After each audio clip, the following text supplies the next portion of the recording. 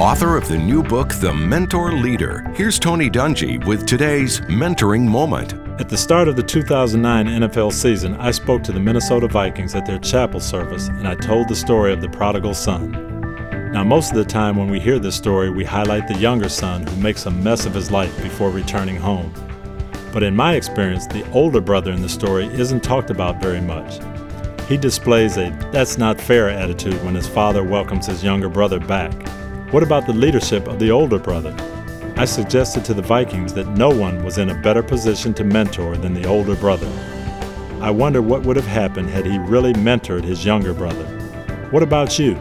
Is there someone in your life that needs you to help them, to mentor them?